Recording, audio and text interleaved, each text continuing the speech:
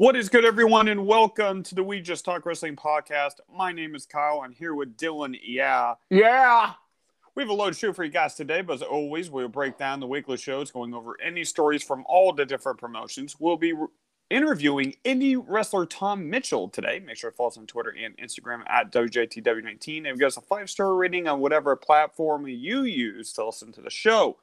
So, Dylan, what caught your eye in wrestling this week?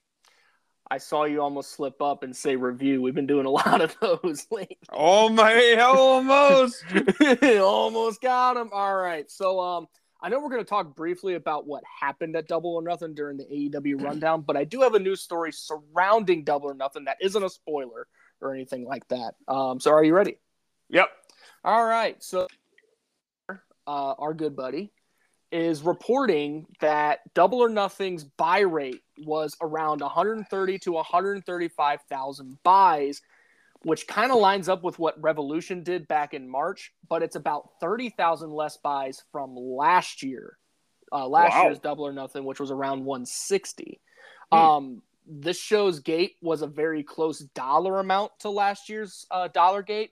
However, there were about 5,000 fewer fans, so it sounds like prices and stuff just kind of inflated over the year, but they drew in less fans than the arena did last year. So maybe this is a little bit of a little overreaction, but is AEW kind of losing steam, or is this just the pay-per-view market's kind of going away and maybe they should find a streaming deal? Well, they definitely should find a streaming deal. That's number one. Number two, I don't necessarily think it's losing steam. Maybe it was the location. Maybe it was the card going in. There's a guy that we're going to talk about here in a little bit, but maybe the absence of him. I don't really know what's going on particularly, but I do think the streaming deal will help, and maybe just, more compelling stories will help the promotion overall. So. Yeah, I don't think this is AEW losing steam either. I think this speaks kind of a little more about the pay-per-view market, I guess, in a way. Really, if you're not the UFC, no one's really generating big pay-per-view buys, or anything Jake Paul's on, I guess, also generates big buys. But maybe they should link up with it's been rumored that they're going to go to HBO Max or something like that, similar to what WWE does with Peacock. Maybe that's something in the future, and don't have to stress too much about pay-per-view buys, Yeah, no, absolutely. We will cover that in just a sec, but we're going to go to mine real quick. So according to Matt Boone, Hiroshi Tanahashi and New Japan Pro Wrestling announced their program New Japan Pro Wrestling Strong will be coming to Fight TV. This will be included in your Fight TV Plus subscription, so having the whole library to your disposal could be a lot of fun to watch. For those that do not know, Strong was created in 2020 as an attempt to expand the product to the United States, and I believe the events were filmed in the dojo in Los Angeles. To name a few, Tom Lawler, the Bullet Club, Shota Umino were just a few to be mentioned and were on the cards. So it's great to see New Japan Pro Wrestling coming back with Strong, especially on Fight TV. It will give the American fans easier access to see some of the best the company has to offer. Yeah, I think that's a huge deal. Fight TV is a relatively cheaper streaming service. So if you're into combat sports, whether it be pro wrestling, I know they do some some lower level MMA stuff, I think, as well as on there. But that's really, really cool because that generates a lot of streams and everything like that. So 100%. I always thought it was a shame that New Japan wasn't covered as well here in North America as it is elsewhere, which is probably why I don't know as much about it as you do. Yeah. So it's cool to see that they're getting a big deal like the Fight TV deal, because I sound like a broken record, but that's big. No, 100%. I'm very excited to see even more talent that could come to Strong. So I will definitely be keeping my eye on that. But we're going to go to AEW. We're quickly going to maybe go over the results and our quick thoughts. And then we'll just move on. So, Dylan, before my computer absolutely explodes, are you ready? Now, were you excited going into the card?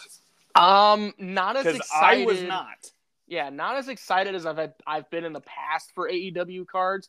there were select matches that I was certainly intrigued by or wanted to see, but overall, like, I didn't stress that I didn't buy the pay-per-view, if that makes sense. Yeah, I was kind of the same way, Dylan, just because some of the builds weren't great, and I was also worried about some of the matches. So let's dive into and see how things shaped out here. So the buy-in match was the Hardys and Hook taking on Ethan Page and the Guns.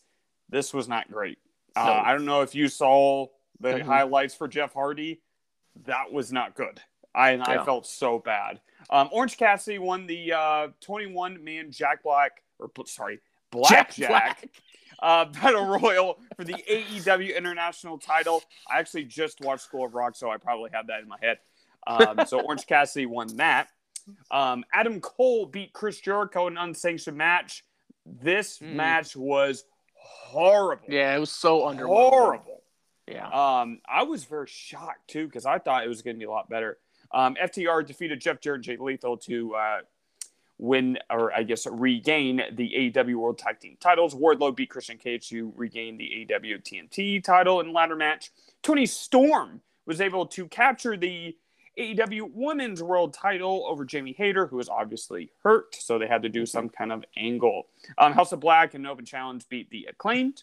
Jade Cargill picked up a victory over Taya Valkyrie to regain her AEW TBS title, but she issued an open challenge right after, which was accepted by the returning Chris Statlander. She comes to the ring, and she looked fantastic.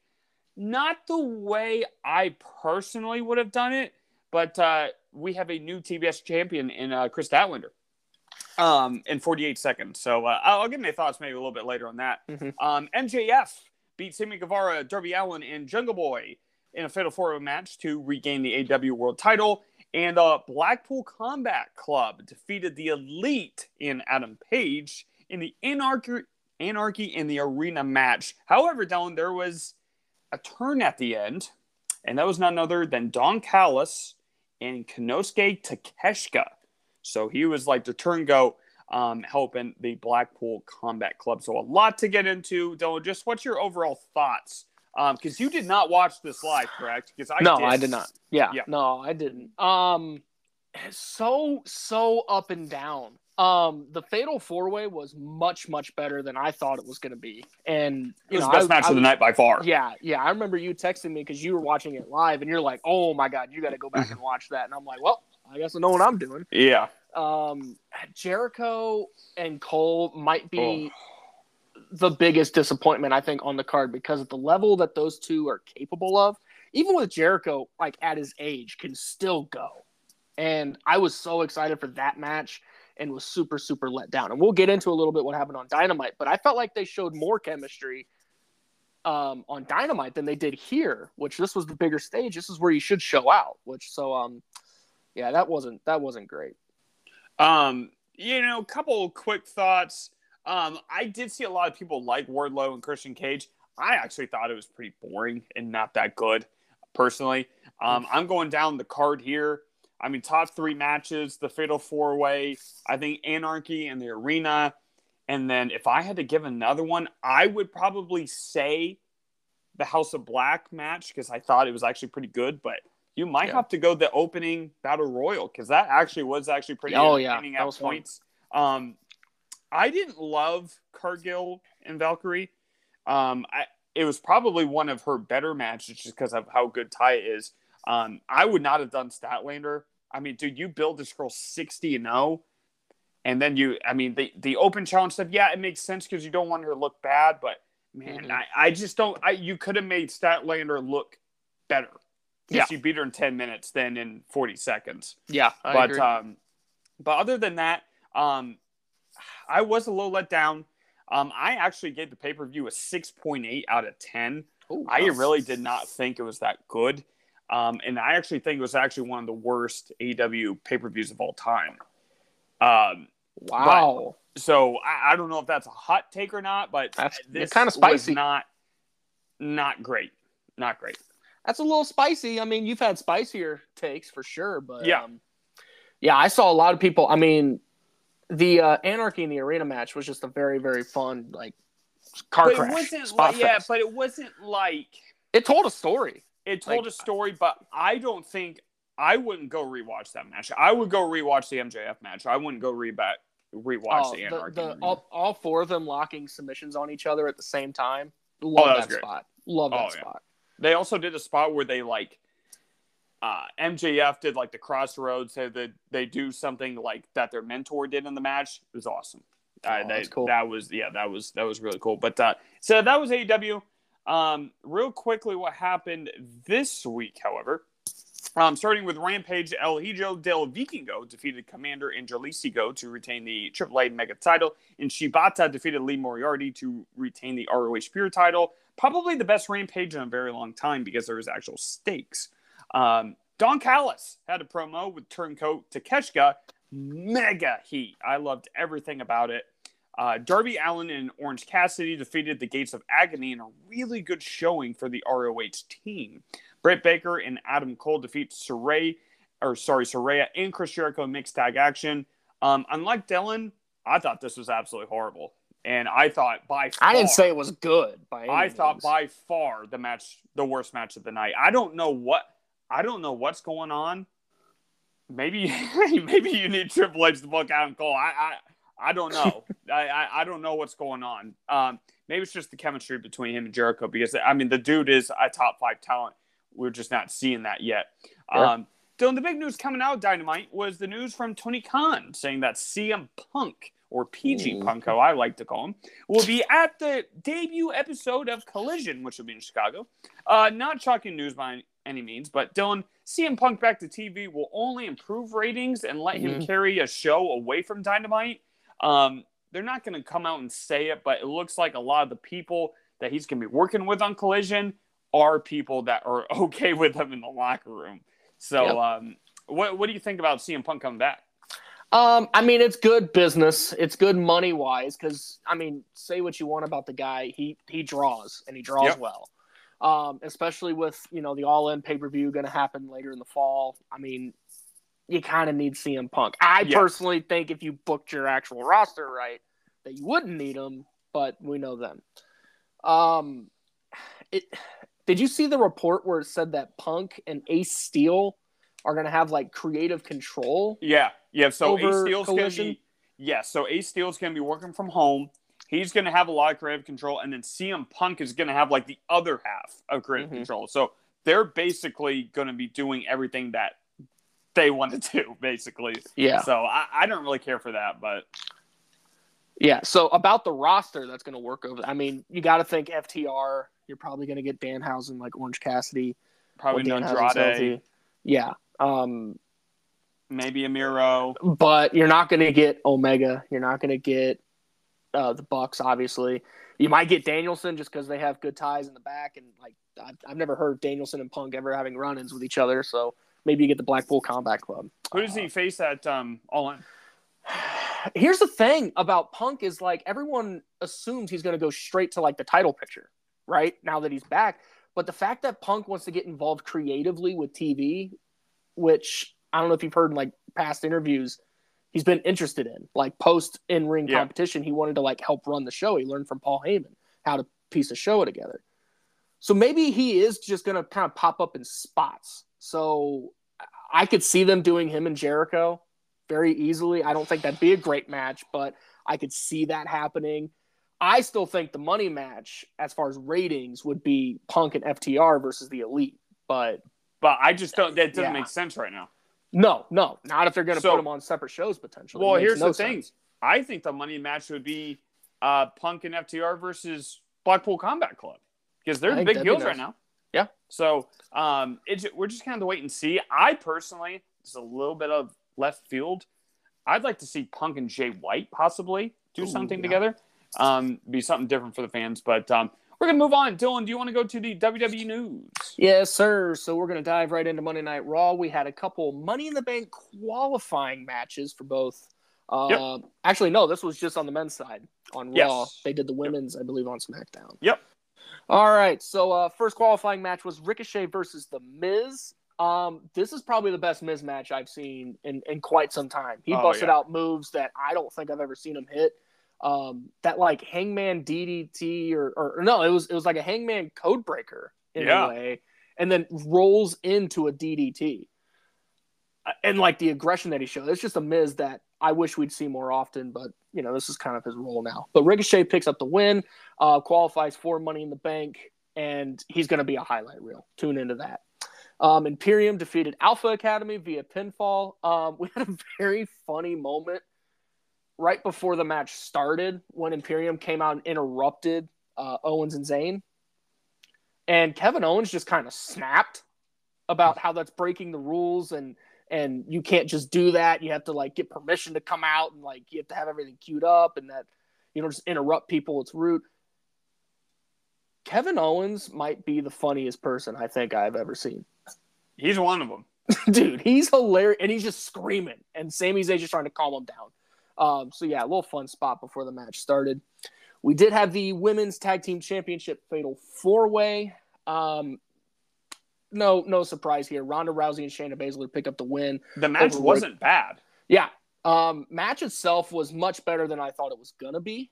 I thought Shayna was great. Shayna looked great. Sonya Deville looked really good too. So shout out to Sonya. And then Io Sky, you know, I know you love her. Yeah, she's just $1 million. Yeah.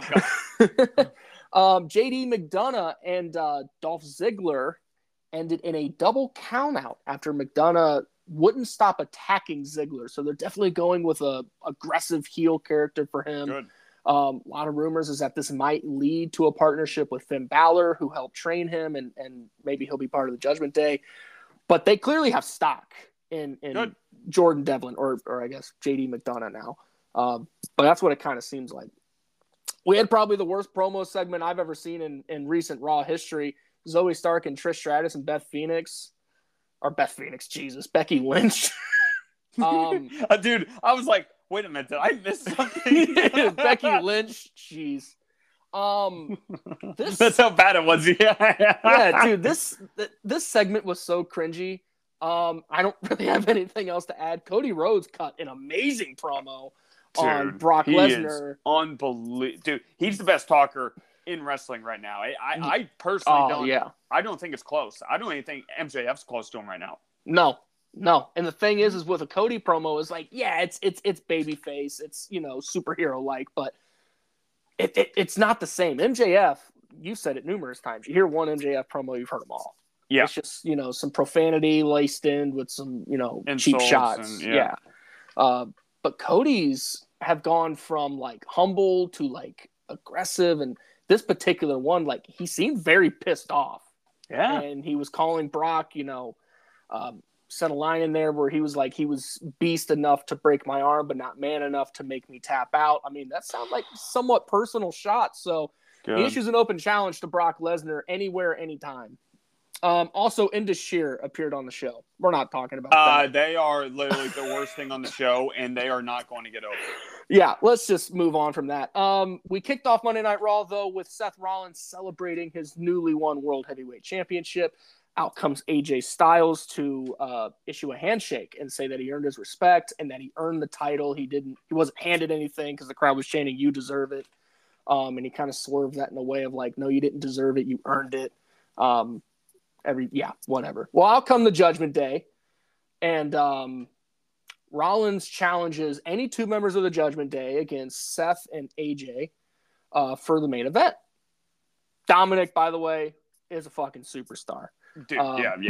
We called that from the beginning. Like, as soon as that heel turn happened, Dylan and I were one of the first to be like, dude, this guy's going to be an absolute megastar, and look what he's become. Dude. Yeah, and everyone's like, well, he's getting booed all the time. Like, he sucks. It's like good. He's making them make noise. Yes. Right?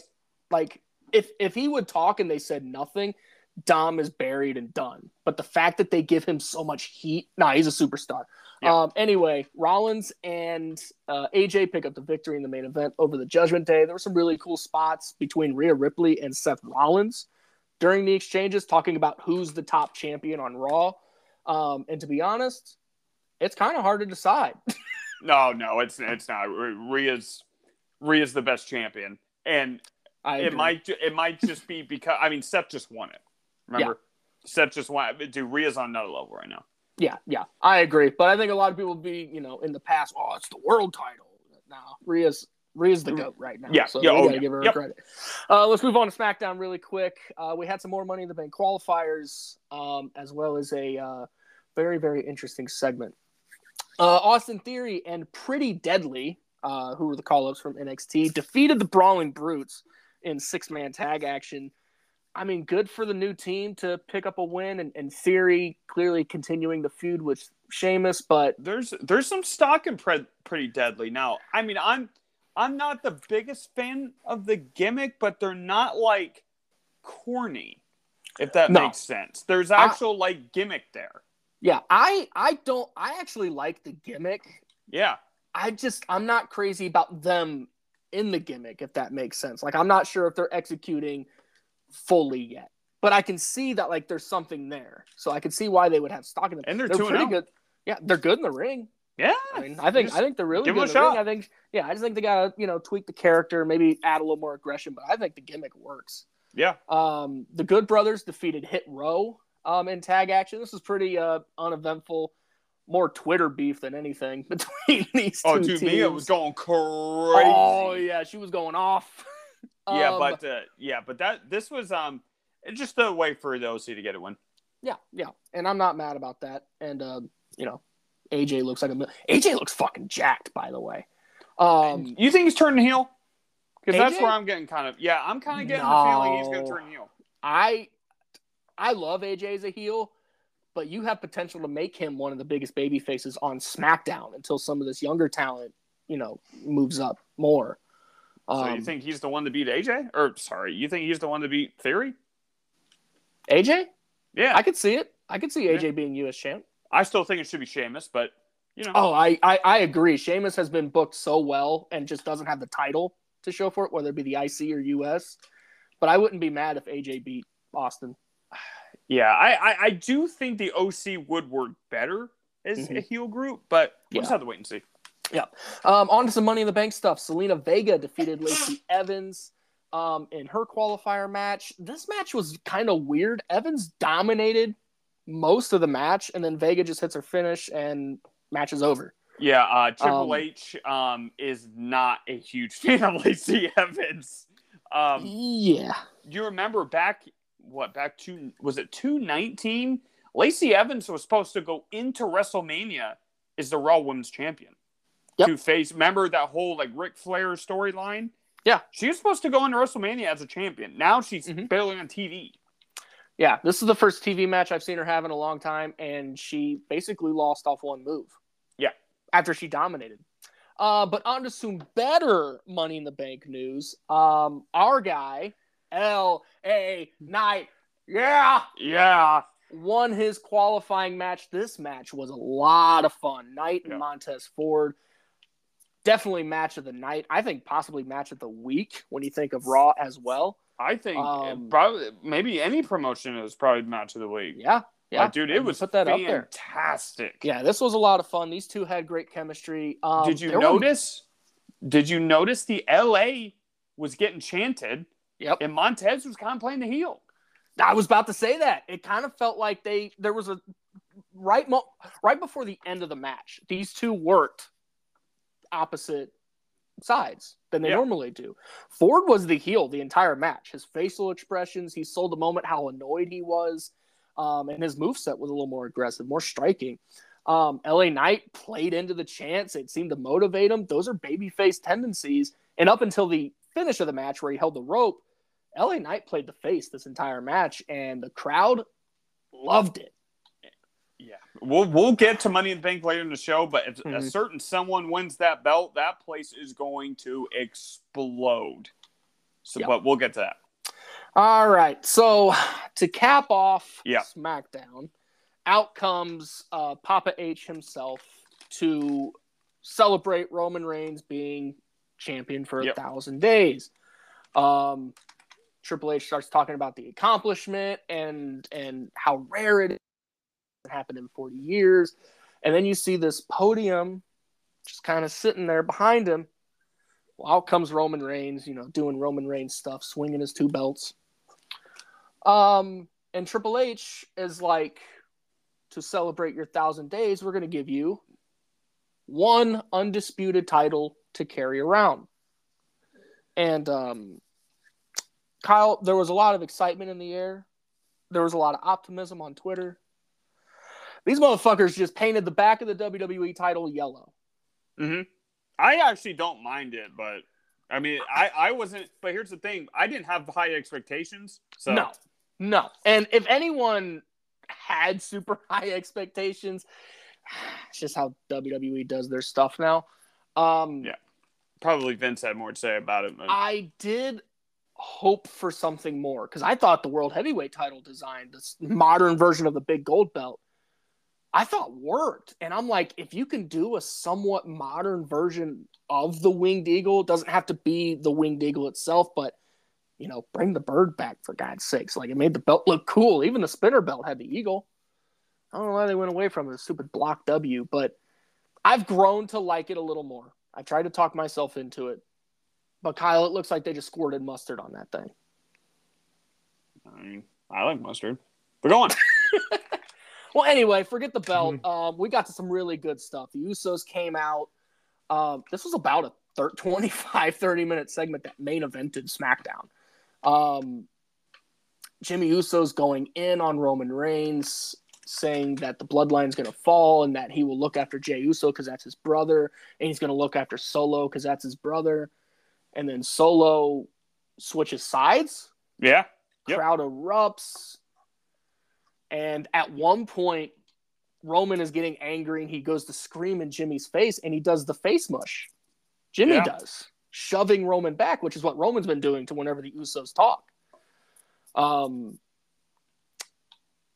then Jimmy kind of, I don't want to say apologize, but he wanted everyone to get back on the same page, right? Yeah. Like the whole point of the segment was to stand up for himself, but also like, hey, let's run this like we've been running it. Let's put all this aside and let's just move forward.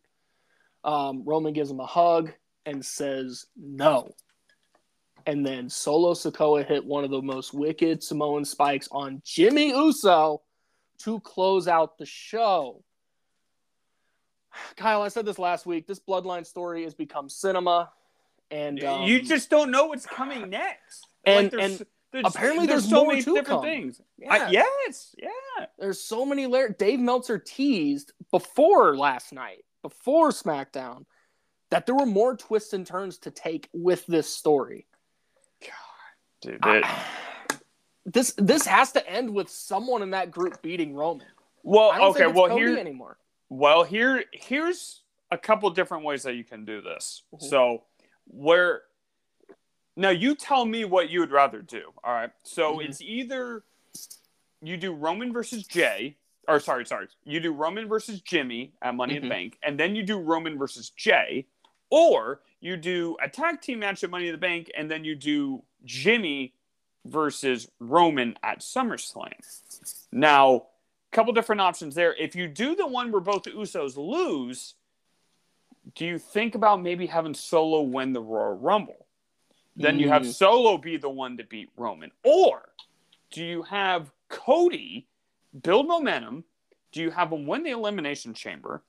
And then you have Solo basically turn on Roman like around Elimination Chamber time, and then it's full on Cody, and he wins. So what do you think about that? Because I think it comes down to Cody or Solo. Unless you want the title change at SummerSlam, it's got to be Jimmy, right? Because I don't know. There's a lot of different ways they can do this. I'm on the side of it's Jey more than Jimmy or Solo. However, I just don't think it's going to be Jey. The Solo thing, you've been preaching it. Ryan came up with the idea of someone in the bloodline. He thinks someone in the bloodline is going to beat Roman. Ryan's a friend of ours, for those who don't know. And so Solo's creeping in my head. I want it to be Jey, because that's how this whole thing. I don't think it's going to. Yeah, I don't think it will either. What you said about Solo potentially winning the Rumble, I told you this when you suggested it last week. You can do a really cool thing of how remember how Batista turned face Yep. and faced Triple H. You can have it look like he's going to face the World Heavyweight Champion and that him and Roman are going to dominate WWE together, and you could pull that really cool swerve. I think that would be the coolest story, and that's the one I'm probably going to vote for, but I do really want it to be Jey Uso, just to bring it all full circle. Yeah, I don't – if I had to put good money on it, I don't think it's going to be either Uso. I think it's going to be either Cody or Solo. Yeah. I'm kind of leaning – I want it to be Solo. I think they're going to have Cody, if that makes sense. Which is not bad. No, which is not a bad thing.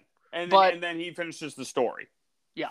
Yeah. So I would not be opposed to it. Which technically for Cody, finishing the story would be just winning a world title. But if he wins that world heavyweight title as the first one, everyone's just going to say, oh, it's just a consolation prize, a participation trophy. Roman Reigns is now integrated in the Cody Rhodes story that if it's not going to be Solo or Jey or whoever, it has to be Cody. Those are the only options. So, lot to cover here on WWE. Two things that you just missed, which I'll get into in just a sec. Candice LeRae, they actually had a really cool video package for her. Just talking about her like bubbly, nice personality. And then there's a tease Sunday going into Monday about Tommaso Ciampa being backstage. Remember, they were not on TV, and just because you're backstage doesn't mean you are going to be on TV. But it does mean that he's probably getting real close to coming back. So I would expect DIY or just Tommaso Ciampa to be with Johnny Gargano very soon. But WWE, for the most part, I thought was great this week. So I think we're going to move on, though. It's time for the Indies. Dylan, are you ready? Yes, sir. This week, I'll be highlighting Action Coast Wrestling, based out of Sacramento, California, highlighting episodes 4 and 5 of their Surge TV show. Anthony Rivera beat J.D. Bishop with the Snake in the Grass. Also, Bambi Hall defeated Brittany Wonder with a scorpion inverted drop. It was awesome. On to the next episode. There was only one match on the card. Christina Von Eerie faced off against the debuting Jordan Blue. This was a very competitive match, led to aggressive wrist locks by Christina, showing her technical game. The newcomer got back in the fight with a double axe handle, and this was just a full-on fight from the start. In the end, Von Eerie hits a reverse sidewalk slam throw for the victory to cap off 2 fun episodes. My MVP goes to Jordan Blue. Loved how she had a lot of resiliency that she showed in this match. She displayed just keep fighting, just not giving up. And she really has a cool moveset as well. So go check out Action Coast Wrestling on YouTube, with my MVP being Jordan Blue, and they are based out of Sacramento, California. Awesome stuff. We will be sure to tag both the promotion and Kyle's MVP on social media like we do every single week. So you guys give them a like and a follow and check them out whenever you feel like. And also, if there's a promotion or a wrestler that you want Kyle to dive deep into for the indie segment, let us know. Shoot us a message, and he will look it up and we'll cover it. So definitely reach out to us. But really good stuff. Alrighty, so we're going to go to you with this date in history. All right, sir. So today we're recording this on June 3rd. So all of these dates will be June 3rd. Are you ready? Yep. All right. June 3rd, 1989, Dusty Rhodes made his WWF debut by defeating the $1 Million Man Ted DiBiase at a house show in Boston, Massachusetts. In 1991, in Birmingham, Alabama, at a WCW Worldwide taping, stunning Steve Austin defeated beautiful Bobby Eaton to win the WCW World Television Championship. In 2002, on WWE Monday Night Raw from Dallas, Texas, Bradshaw defeated Steven Richards to win the WWE Hardcore Championship. On the same show, Shawn Michaels made his return to WWE television as a member of the NWO. And Stone Cold Steve Austin battled Ric Flair in the main event. In 2000, Richards. Yeah. In 2003, SmackDown took place in Anaheim, California, and Rey Mysterio defeated Matt Hardy for the WWE Cruiserweight Championship. Sometimes I forget that Matt Hardy was a Cruiserweight champion. I also forget. Yeah. In 2004, TNA Wrestling taped their first ever episode of Impact from Universal Studios in Orlando. In the main event, AJ Styles defeated Michael Shane, Elix Skipper, and Chris Sabin to earn an X Division title shot. America's Most Wanted, the team of James Storm and Chris Harris, beat Kid Cash and Dallas to win the NWA World Tag Team Championships. And in 2007, WWE ran their one-night stand pay-per-view subtitled Extreme Rules. It took place in Jacksonville, Florida. Every match had some kind of extreme stipulation. The most notable happening on the show was Bobby Lashley defeating Vince McMahon in a street fight to win the ECW Championship. This was Do-Rag Vince, if I'm not mistaken. Yeah. John Cena retained the WWE Championship in a somewhat good main event against the Great Khali, which was a last man standing match. Also, Randy Orton defeated Rob Van Dam in a stretcher match and then attacked RVD post-match to write him off TV. And that was actually how RVD left the company, apparently. Also, today is the birthday of former TBS champion Jade Cargill. And that's all I got. All right. Yeah, good stuff. And hearing Steven Richards is and not Stevie, that definitely something. But, WWE. Yeah. Dylan, are you ready to get into the top 5 power ranking segment? Yes, sir. All right, let's start with number 5. Goes to WWE's Shayna Baszler. One of the very best pure workers in the world. Rarely gets a chance to shine, but finally got a rub, but not in the way we particularly want. She won the women's tag team titles in a fatal 4-way match with Ronda Rousey. Obviously, she is better than Ronda in every single way possible. Yes. But I'm hoping this leads to more dominance for Shayna and not being held back any longer because of how talented she really is. Number 4 goes to WWE's Shinsuke Nakamura. The fans are really starting to get behind him again, not just because of his theme song, but his in-ring abilities. This week he qualified for the Money in the Bank ladder match against Bronson Reed. Nakamura has a top-tier charisma, and I cannot wait to see what he can do with 5 others in that ladder match. This will only boost his momentum with some big wins as of late. Number 3 goes to AEW's Commander. If you have not seen him in action, please go do so, because he is a fantastic luchador who has all the abilities. He was all over the country facing the best of the best, going head-to-head with Vikingo and Gringo Loco, to name a few. The ability that he has to walk on the ropes is literally insane, and he does it with such ease. I cannot wait for him to get even more steam, because he really is someone that every wrestling fan can enjoy. Number 2 goes to New Japan Pro Wrestling's Titan. He may not have reached his ultimate goal this week, but my goodness, he made everyone in the ring he was with look like absolute megastars. Titan was someone I was not too familiar with, but watching him beat El Desperado and putting over Master Wato the way that he did was sensational. He may not have won the Super Juniors, but he showed everyone what he's capable of, so expect him to be on a bigger stage one day. But number 1 goes to Impact's PCO. The 55-year-old had made waves for a lot of different reasons, but he made a statement under Siege, also putting Macklin over in the process. The match was for the Impact World title. Dylan, this was absolutely brutal. Mm-hmm. This man had cinder blocks and stones on his back, and Macklin hit him with a sledgehammer. Dude, oh my gosh. What about the staples? That was, dude, the staples. Oh, dude. PCO is not going to win any major titles in the company, but anytime he gets an opportunity, he hits an absolute home run. So PCO takes the top spot. First time in your top 5 power rankings that he's taken the top spot. Yeah, I think it was the first time he's ever been in it. Yeah, first time. So, yeah, how about that? Perfect start for PCO. Yeah, dude, this man got his mouth stapled shut. Dude, this was brutal. Like, this I've is never one of the most seen brutal that. Matches probably of the year. I've never seen that.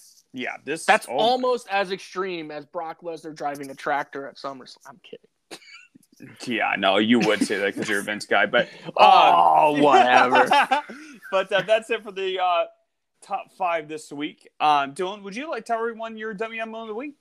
Yes, sir. So let's talk about WWE here. Oh my God. This story actually came out around this time last year, but I didn't see it until this week. Okay. So you've probably heard this story, and many have, but let's talk about it right now. Apparently, WWE had bigger plans for Edge's Judgment Day stable. Edge himself commissioned for Parker Bordeaux to be part of the team, and then WWE fired him. In a release that's still kind of debated, kind of to this day, of was it kind of, was it just, was it, did it need to happen? Did he need more time? You probably know a little better than me. How has he done post WWE? And do you think he would have been a good fit for Edge's Judgment Day? By the way, pairing him with a legend like that may have helped his progression. Yeah, I think pairing him with a legend would help. I'm just trying to think. Now, I don't think he would be as good as a Dominic or as a Priest, but I think maybe in a different stable post Judgment Day, he would have been okay. Paired with Edge, I don't think he would have been great in like what Judgment Day has become. I'm not seeing him a lot anywhere.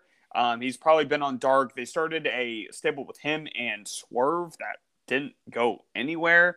So they're not really using him either. So unless that he's just hasn't really picked up. And there was a story before he got released said that he wasn't like making the strides they thought they thought he would. I thought, he's got the look. He has raw abilities. I think they just don't. I'm gonna be honest. I think they gave up on him too soon. That's what a lot of people think. So I would have been okay with him being in the stable with Edge. I just don't know about this Judgment Day. So that's where I think of it. But we're gonna get in the mind real quick. Vince will always get half, but the other half goes to Vince McMahon. Recently on his podcast, Road Dogg was talking about how he and Billy Gunn lost the WWF Tag Team titles to Ken Shamrock and Big Boss Man at the tail end of 1998. He specifically went to Vince's office saying that he did not want to break up with Billy as a tag team because, of the support that Gunn would give him and basically the emotional support throughout their run. What do you know? Vince immediately breaks them up, says, screw that. And Road Dogg said he even cried when he found out they weren't going to have his tag partner by his side. Ended up turning okay, but Vince not caring about how much Billy actually helped Road Dogg and splitting them, even, when there was a meeting, it was like, hey man, just please don't do this. He helps me. And he's like, yeah, now I'm going to do it anyway. That just kind of talks some more about the person that he actually is and not how talks about him. So, Teddy Long says nicest human on earth, right? So that this is the actual Vince that we get, not the Teddy Long make-believe stuff. So what do you think about this story? It doesn't shock me. Remember, once upon a time in WWE, Vince wasn't as open to the idea of male and female competitors dating. Yeah. And there were a lot of stories whenever they would do the draft and stuff that he would purposefully split couples up if he knew they were dating, or tag teams. But like, to get a little more personal, he would split couples up so they'd have to work separate shows and have different travel schedules. So to hear that Road Dogg, who views Billy Gunn as a very, very good friend, very close friend, probably made life on the road easier, any anxieties going into like a wrestling match, it's good to have a buddy there. And Vince was like, fuck your friendship, I don't care. Yep. That's how it doesn't shock me. It doesn't shock me at all. Now you know why we don't want him.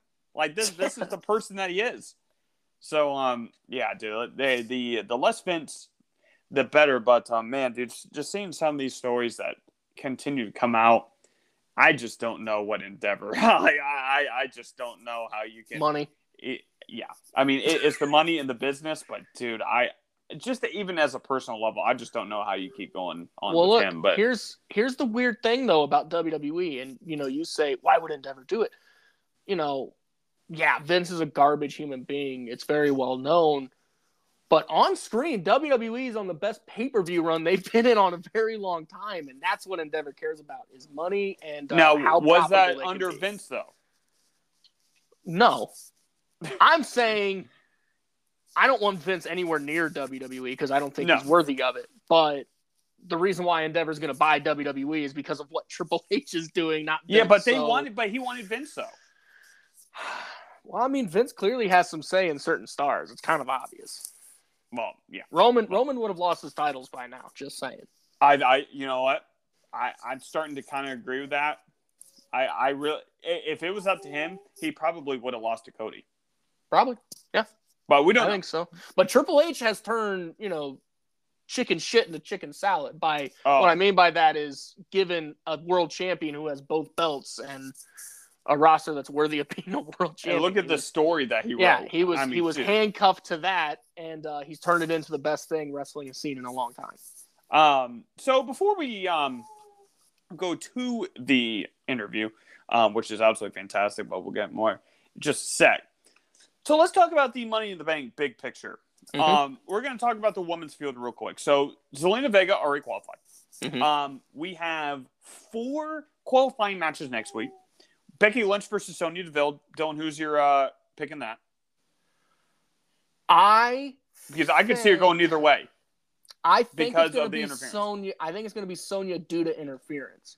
Okay, and that's how you get Trish and Becky too at Money in the Bank. Okay, so Zoe Stark versus Natalia. Zoe. Okay, so you think Zoe's in the match and not Becky? Exactly. Okay. To further that feud. Natalia does no, please no.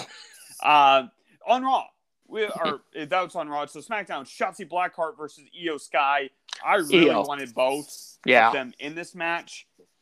Io's Io has all the momentum in the world. I mean, you saw that segment on SmackDown. She got a big pop coming out to Asuka. And then this one's interesting. Bayley versus Mia Yim on SmackDown. Now, I think the obvious choice would be Bayley, but could there be like a potential Io Sky Bayley like miscommunication and Mia Yim trying to build up the that club that she's in with AJ Styles? So are you saying Mia Yim's going to win?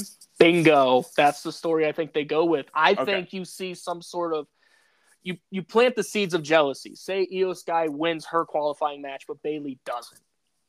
And now Bayley, who thinks of herself as the leader of Damage Control, now is seeing her teammates kind of succeed really without her in a lot of ways, especially Io. I could see that playing a factor. And Bayley loses hers. And then the last rumored match, I think, would be a week from Raw, would be Chelsea Green versus Candice LeRae. I think going in, I think Chelsea would have been the favorite, but they're trying to build Candice with Candice. I think Candice is going to win. So the field, as Dylan would predict, would be Zelina, Sonya, Zoe Stark. Then you have Io, Mia Yim, and Candice LeRae. Mm-hmm. So, do you have Io in that match? And let me ask you a question if you do. So what do you do at SummerSlam then? What does Asuka do at SummerSlam if it's not... Because you could do Io versus Asuka without her winning. Now, I don't see a way that Bianca and Charlotte are not on SummerSlam. Yeah. So there's definitely going to be something there. So I don't know. I think the obvious answer is Io, but I have a curveball in a second. Yeah, I think Io is in the match. In the Money in the Bank in the Money in the Bank match and wins. Yes, I think that's what they go with. As much as I'm not a fan of this, you can draw the Bianca Belair stuff if you do a stipulation at SummerSlam to make it compelling, because they're going to have another one-on-one at Money in the Bank. Then what does Charlotte do? Yeah, Charlotte's not missing SummerSlam. I mean, she missed last year, didn't she? Did she? Wasn't she hurt, though? Was she hurt? Oh, no, she was on her honeymoon. Oh, yeah. So see, she missed. Okay, she missed last year, but she's not on the honeymoon, and Vince is really gonna want her. I mean, what would you do with Charlotte? I don't think she's in the title picture. I don't. I think she is. If I'm gonna be honest, they probably do a triple threat between Charlotte, Asuka, and Bianca. Charlotte got drafted to SmackDown, right? Yes. Okay. All three of them are technically on SmackDown. Okay. I was going to say the only other thing that would be kind of compelling is give her Rhea Ripley again and have Rhea win again to further solidify herself, as if she's not already, but they're on different brands. I forgot that. So, yeah, I don't really know what you do with Charlotte, but if it's not Io, I'm going to throw you a curveball real quick and move on. I think Candice LeRae is very interesting because they're you can see that they're really trying to build her up. She's getting these video packages. Candice is a really, really good wrestler who I think character work is good. She just needs to connect with this crowd. Main roster crowd is a lot different than how she connected with the NXT Black and Gold. So I think she is a very big dark horse here if they decide maybe to do a Bayley in-match turn on Io. So I think that could also be a possibility. I do see Io winning this match with Candice being the my number 2. But we're going to move on to the men's. So Ricochet, Nakamura, LA Knight have all qualified, like Dylan said. Next week, Dylan, we have Mustafa Ali versus Santos Escobar. I have Escobar. Do you as well? Yep. Okay. And then we also have Baron Corbin taking on Pete Dunne. Pete Dunne. Pete. I mean, it's in England. It's going to be Pete Dunne. Baron Corbin's teasing that he's going to wrestle for the NXT title after losing in 6 seconds. So that makes a lot of sense. Yeah. Yeah, and that's what NXT is. But so assuming Dunne and Escobar win, which I think they are, we're gonna have Ricochet, Nakamura, LA Knight, Pete Dunne, and Santos Escobar. Oh my God. Who do you think takes the last spot? I think it's going to be a big name. One more time. So we have Nakamura, we have Ricochet, we have LA Knight, we'll have Escobar, and Pete Dunne. I think it has to be Balor. I think the Judgment Day has to be represented in some way. By the way, Damian Priest challenging for the World Heavyweight title on Raw this coming Monday. That was announced last night. I forgot to mention. Yep. I think you need some sort of Judgment Day representation. I wouldn't be mad if it's Priest, but if you think there needs to be a big name, I think it has to be Finn Balor. Yeah, I think you do need a big name. Cody's going to sell the injury, so he's not. And plus, he's probably facing Brock anyway. But I think it has to be Balor. Now, do you think it could be someone like Logan Paul? Because I could see it. I could really see it. Here's the thing. I wouldn't be mad about it, and I'm seeing a lot of fan theories thinking he's going to win Money in the Bank. Oh, God, no. I don't think that needs to happen at all. Now, I wouldn't be mad if he's in it, though. Well, I wouldn't be mad, Dylan, if it sets up him and Ricochet at SummerSlam. Because remember, they had that spot at the Royal Rumble. Now, if they had maybe another spot at SummerSlam, at Money in the Bank, we get to SummerSlam, have a one-off match. I think that could be a lot of fun. So if Logan Paul's in the match, LA has to win this match. LA Knight is getting that crowd reaction. He's starting to pick up some good wins here, Dylan. You saw him with the briefcases climbing the ladder. I would be shocked if it's not LA Knight winning the tie or the briefcase. I think it needs to be. I think so. You got to strike Dynamite. You build a new star, and with the Money in the Bank briefcase. First off, have you noticed they're kind of teasing that it can go for any title? It doesn't necessarily have to be a world title. He's cashing in on Rollins. Yes, that's he is. He's that's what I'm saying. Rollins, I know they're teasing that, like, oh, he could cash it in on Austin Theory, or oh, he could cash it in on Walter. It doesn't say he has to be on his brand, so it doesn't have to be Roman Reigns necessarily. If you want to continue the Bloodline story and finish it how you want, you can easily have LA Knight cash in on Rollins. I'd do it easily. At SummerSlam. I wouldn't do it that early. I want LA Knight to carry that briefcase for a while because I think it would really work with the character. Him kind of like dangling that over people's head with this kind of cocky attitude. I'm just saying. It's going to be interesting what they do. You can have 6 months of promos of him, cutting a promo about how he's going to be a world champion, and that's just a fact of life. Like, you could tie it into the gimmick so well. I would let him hold on to that briefcase. I don't know. I kind of see the women's being held longer than the men's. I think it's flipped. I'm gonna make my prediction. I think LA does win and cashes in on Seth at SummerSlam. I really think they want that splash, and I think they're gonna do LA. Now, I wouldn't be opposed to it. I do think him with the briefcase for a little bit longer, but Dylan, sometimes when it's hot, I mean, we don't know what could happen to either guy. So sometimes you just got to go for it.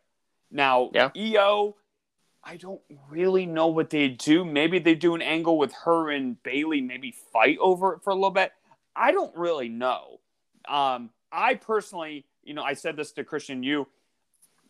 I think screw the main event with Charlotte and Bianca. Have that as a non-title match at WrestleMania, and have that match be a damage control triple threat. I think that's the money there. And dude, Charlotte and Bianca does not need to be for a title. It really doesn't. Nope. And Ronda, just get her off my TV, dude. She is the dude. Omos is the worst men's wrestler. We know the worst women's wrestler, and dude, Ronda Rousey is so bad. Dude, I honestly just want to turn off my TV. She is so bad. I mean, she's also the worst promo in wrestling. She's worse than Omos. Oh yeah. Oh my God. Yeah. That whole thing where she was like, what'd she say about the fucking belts when they won? Look at these nuts or whatever. Oh, God, I don't even know, dude. I don't even know what she said. Bad, bro. It's so bad. So but they're gonna hold those titles through the summer, and I think it's clear. Well, I think it's clear who's probably gonna take those belts off of them. They're building up. God, I can't remember the team name, but it's the new team from NXT. Is it Alba? It's Kaylee Ray and is it Isla Dawn? Isla Dawn. Isla Dawn. Yeah. Yeah. So and then remember they still haven't used Caden Carter and Casey Catanzaro. So maybe that's a team that they can use, but a lot of different options. Also at Money in the Bank, we could get Sheamus Theory. I think would be a really good match. We're definitely going to get Asuka versus Bianca. We could get Riddle versus Walter. We're probably going to get a possible Roman Jimmy or a Roman or a tag match. Yeah. So we'll see, but I think Money in the Bank is shaping up to be maybe the best ever. Yeah. So I'm very excited for it. And also, I did not know until yesterday, July 1st, it'll be at 3 p.m. Eastern time. So that's a Saturday, right? Yes. So that would be 3 p.m. Eastern time streamed live. So, I get off at 3 o'clock on Saturday, so they better fucking let me go. So make sure that you are home ready, because I will be ready to watch all the action. But Dylan, do you want to tell everyone what we're doing next week? Yeah, so we're doing some more Black and Gold. It's going to be NXT R Evolution, I believe is how it was pronounced. And this is going to start about a 2-month stretch with Christian on the show. We're going to have the third voice every single week, I think, up until middle of August. So right at 2 months. So we're excited for that. And next week we've had fun with the Black and Gold series, and I know Kyle's having a great time. Oh, and great. He looks forward to them. And we also love having Christian on the show. So having 2 months with him is going to be a lot of fun. Oh yeah, I've also watched all of the episodes from the last takeover to this takeover. Have them all watched. I'm ready to go. So I know all the builds. I know what's going on. So I am very excited for it. But this interview with Tom Mitchell, absolutely fantastic. He is an awesome person. Had a lot of conversations. Doing quick thought before we get to the interview. Quick fact? No, thought. Oh, quick thought. I'm like, what? What fact? Hey, quick fact. He likes a certain brand we just talked about. So yeah, that was a nice little tie-in. Nice segue to the interview. Tom was really cool to talk to. We spoke to him earlier the week. Yes, he did like a certain brand, and we dive into that in this interview as well. So hope you guys enjoy that. Yep. Yeah, and I hope he tunes in next week and monthly with these Black and Gold reruns that we've bing doing. So really cool stuff, and I think you guys are gonna really like them. Alrighty, so we will get to the interview, but that is it for this portion. So Dylan, without further ado, let's get Tom Mitchell on the show. All right, guys, we are very excited to have a top indie wrestler, Tom Mitchell, joining the show tonight. Before we get into the questions do you want to tell the viewers a little bit about yourself and how you got into the wrestling industry? Absolutely. First of all, thank you, Kyle and Dylan, for hosting me tonight. Yes, Big sir. honor. But as far as myself, my name is Tom Mitchell. I have been wrestling since 2022, so just made my debut last year. I actually started off in the wrestling business in 2018 as a backstage announcer. COVID happened. I was looking for something physical to do. I was a college football player in my days in college. Wanted to keep going and had that bug to scratch when I was a kid to try out the wrestling. And so far, man, it's been quite the ride. And here I am, a little over a year since my debut, about 45 matches in, and just been enjoying the ride so far. Nice. Where'd you play college football? A small D3 school up in Dallas, PA, called Misericordia. It's middle of nowhere, but Okay, interesting. Yeah. Kyle's about to add that to his absolutely. list now. I love colleges, so I'm definitely going to look that up. But Dylan, you can start us with the question.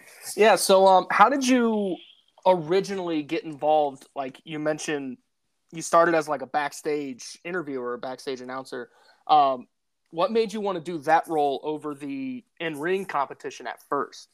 So at first I did backstage announcing because in 2018 it was my junior year of college ball, and I was like, there's no shot I could handle both wrestling and doing football. I was like, my body just physically would not hold up.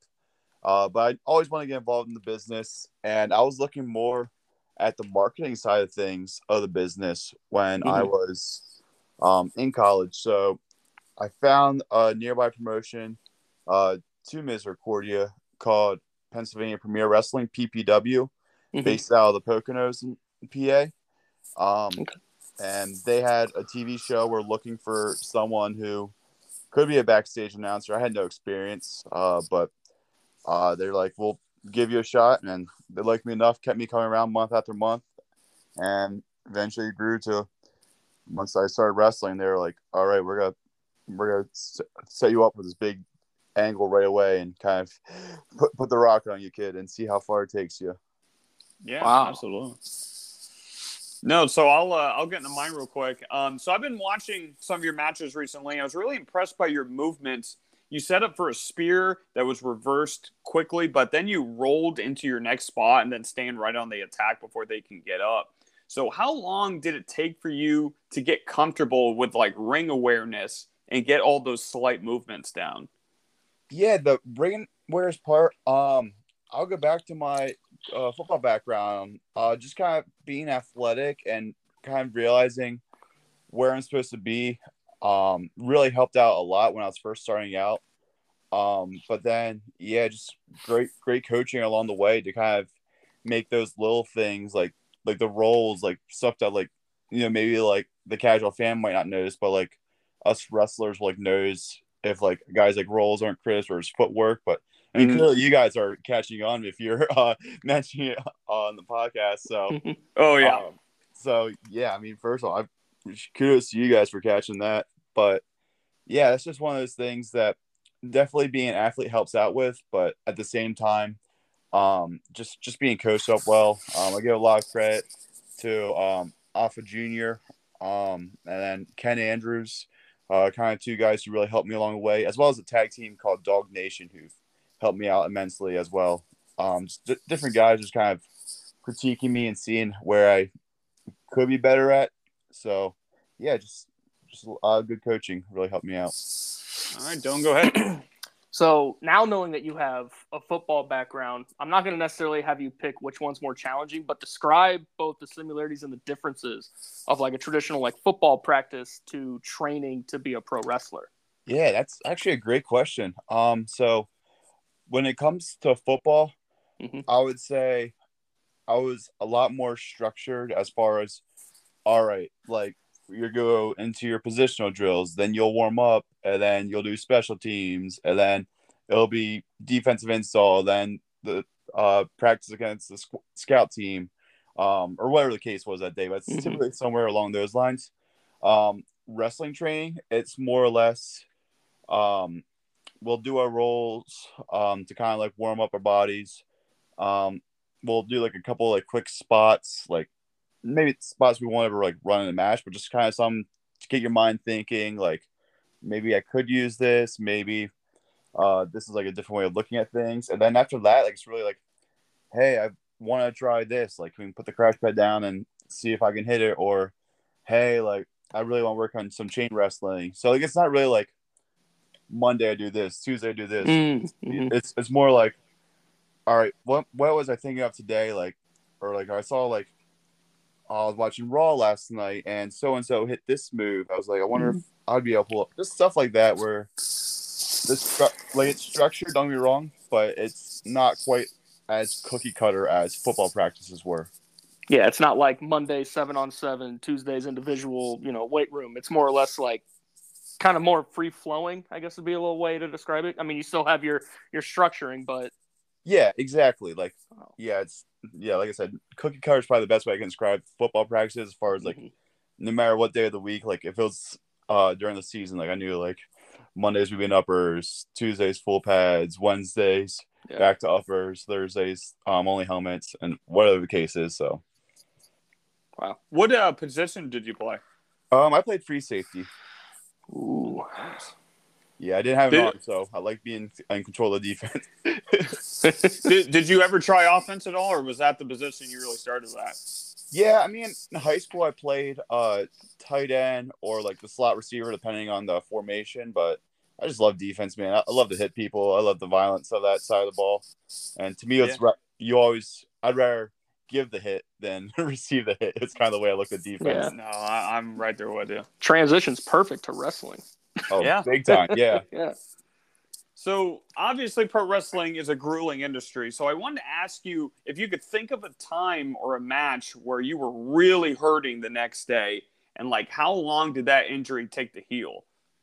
Yeah. So in November, it was a triple threat tag team match. So it was me and my partner against two guys for tag titles.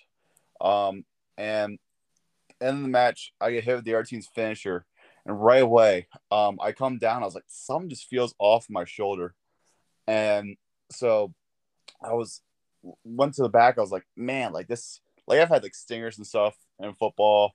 I was like, this just doesn't feel right. And like I knew, it was like I said, one of those things where I landed right away. And I was like, oh, dude, like I did something. And the thing was, like 6 days later, I was getting flown down to Alabama to wrestle down there.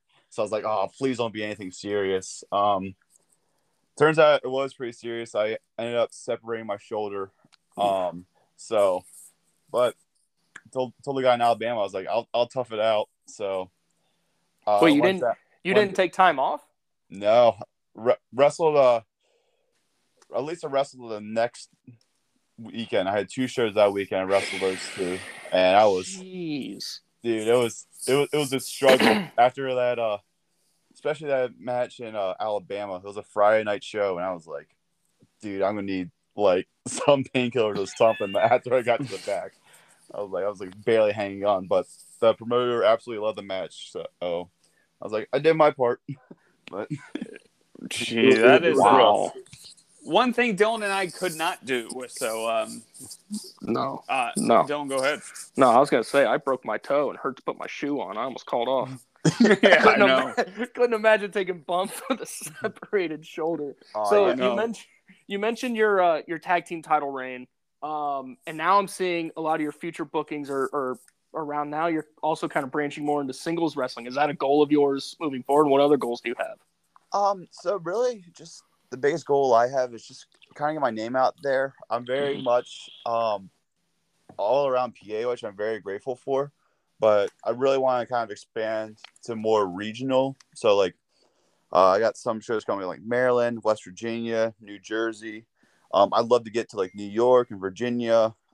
So, yeah, just really just getting the name out there, and then hoping that different promotions see my talent, and then just by word of mouth become more of a commodity that way, if that makes sense. Yeah, absolutely. What is Pennsylvania like your favorite place to wrestle, or do you like going to other places? What do you think there? Pennsylvania is great because I have a lot of family throughout the state that can typically make shows I'm at, which is always cool to see like family and friends in the crowd. Mm. But I do like the challenge of going out of state, where it's like, all right, you really gotta make that connection when you go out there. Like these people have no idea who you are. Like give them a reason to care when you walk through a curtain. So it's a give or take. Like there's positives and negatives to both. But yeah, it's regardless. I just love going out and entertaining people, no matter where they're at. Yeah, for sure. What is the best piece of advice that you got from a fellow wrestler, and how did you like translate it into your craft? Oh, that's probably the best piece of advice I've gotten was just told to slow down. I was very antsy, just very ready to go, like full of piss and vinegar when I first came on Yeah. the scene. But then like I watched my matches back and it's like, wow, I just rushing to the next thing. Like I know what happens because I was in the match, but I didn't give it a chance to breathe and it didn't register for the audience. So yeah, I was watching a match back with a trainer, a practice match, and literally it's just like, dude, you guys slow down. Like you gotta let things resonate. So it's still something I'm not perfect at, and I'm always trying to get better with. But yeah, that was the biggest thing, as far especially starting out. Yeah, for sure, for sure. All right, Dylan, go ahead. Who were some of your favorites growing up? It sounded like you've been a fan of wrestling for quite some time. Who were some of your inspirations and who you draw from? Oh yeah, so favorites growing up, Kane was a big one. Shelton Benjamin, and then when I kind of got older, like kind of more like my teenage years, and realized sort of how wrestling worked per se, I was just really enamored with how AJ Styles wrestles and Seth Rollins, especially character wise. I don't know if you guys remember NXT Bo Dallas. Oh yeah, but big time character too. Guys, I absolutely loved his stuff because it was like his whole thing is, and his right, because he was just so positive, wanting everyone to believe in him and become like, it was just so excessive. So I think that's what makes the best heels is when in their mind they're right, but the way it's about going about it are twisted. Like Bray Wyatt's another great example of that, where like, yeah, he's this crazy cult leader, but in his mind, like he's just trying to preach the truth to his followers. So yeah, I actually think Bo Dallas, one of the more underrated wrestlers too, especially in the NXT Black and Gold, the early days. He was absolutely phenomenal. Love Bo Dallas. Absolutely, yeah. And he was the one who kind of got me hooked on Black and Gold because I remember just watching NXT when the network was first a thing, and I was like, "Who is this guy? Like, he's absolutely hilarious." Yeah, I was just telling this to Dylan. I think I got into Black and Gold late 2014 with the Fatal 4-Way match. I think it was NXT TakeOver 2. So I was a little bit later to Black and Gold, but oh, I miss it every single day. But Dylan, go ahead. Dude, this is an everyday conversation. This is what he just longs for NXT Black and Gold. Yeah, that's definitely that's my brain there. But yeah, truly, I think it was like the best modern era of wrestling. Oh like, yeah, it was a lot of but I love this guy. Oh man, this is great. Just to hear everything that I feel, great. Well, it also put us on this like new trend that regular TV shows can have 20-minute matches. That's what you see on Dynamite now all the time. Mm-hmm. Like I think it allowed promotions to kind of step out and be like, oh yeah, you can put that on TV. It doesn't have to just be pay-per-views or whatever. Yeah. So for someone who, hypothetically fresh eyes, has never seen you wrestle before, how would you describe like your in-ring style to someone? So I would describe my in-ring style as smooth, to be honest with you. So I consider myself an all-arounder where no matter the opponent, if it's a guy smaller than me, I can out-muscle them. If it's a bigger guy, I can use my speed, my agility, pull off some crazy moves from the top rope or over the ropes, wherever the case is. Just get technical with someone who really wants to wrestle. So no matter what anyone wants to throw at me, like I'm able to adapt to any style, and makes me like a very versatile asset to have on a card. Is the way I describe myself to someone who's watched me for the first time. Mm-hmm. Yeah, absolutely. What do you think your biggest strength and weakness is right now inside the ring? Inside the ring, my biggest strength, I would really say like that. There's no one place you can attack me where like I feel weak at per se. Like I mentioned, like my speed, strength, technical ability. I feel like I kind of got it all. I'd say weakness wise, maybe my brawling isn't quite like the Undertaker or John Moxley or whoever you want to. Oh yeah, the best of the best. Yeah, yeah. Yeah. So brawling's definitely my probably the weak point of my offense. If someone can punch out, I'm probably shooting for a leg or something because, it's not my best asset. I know that. And that probably will just be repetition too. I remember I was watching one of your matches today, and I loved the spot where you did like through the second rope roll, and then I can't remember if you did a drop kick or a face buster or something like that. But I just think you're super super quick. Like you said, I think that's definitely one of your strengths as well. So it's cool to hear that. Yeah, I appreciate. But Dylan, go ahead. Yeah, so I heard you mention a little earlier that you've traveled all around the state of Pennsylvania. You said you went down to Alabama, correct? Correct. What do you have any fun anecdotes from the road? Any fun stories of late night trips to Waffle House? Oh yeah. So are you guys familiar with AEW's Action Andretti? Mm-hmm. Yes. Yeah. Yes. Yeah. So before he got signed, me, him, and this another guy, Bro Keller, another phenomenal indie talent. If you don't know about him, I recommend checking him out. We're like a carload typically when we'd go to PBW shows because we all live near each other and whatnot. This most recent show, Andretti actually came back, and so Bro and Andre were the main event, and we were about to get ready to leave, and there's a bar literally like this building's an expo center, and there's a bar literally right outside the expo center, and the bartender flags us down. It's like, oh, come over here, like take some shots of us. Then, so those two ended up getting pretty ripped. I was driving, so I was like, I can't be doing all that now, but just their whole ride back, they were just hooting and hollering, and it's just like, man, it's just like one of those things where. Like sometimes you have to take a step back and think, man, my life's pretty cool sometimes. Yeah, absolutely. Actually, Andretti had a really good match with, I think it was Kyle Fletcher on Rampage a couple of weeks ago. So that dude is awesome. So I'm really glad you brought him up. But don't you have more questions for Tom Mitchell here? Yeah, so I saw your very first match. You teamed with formerly known as Fandango in WWE or Johnny Curtis. What was that experience like? And were you able to like pick his brain at all? Sort of like in-ring psychology stuff?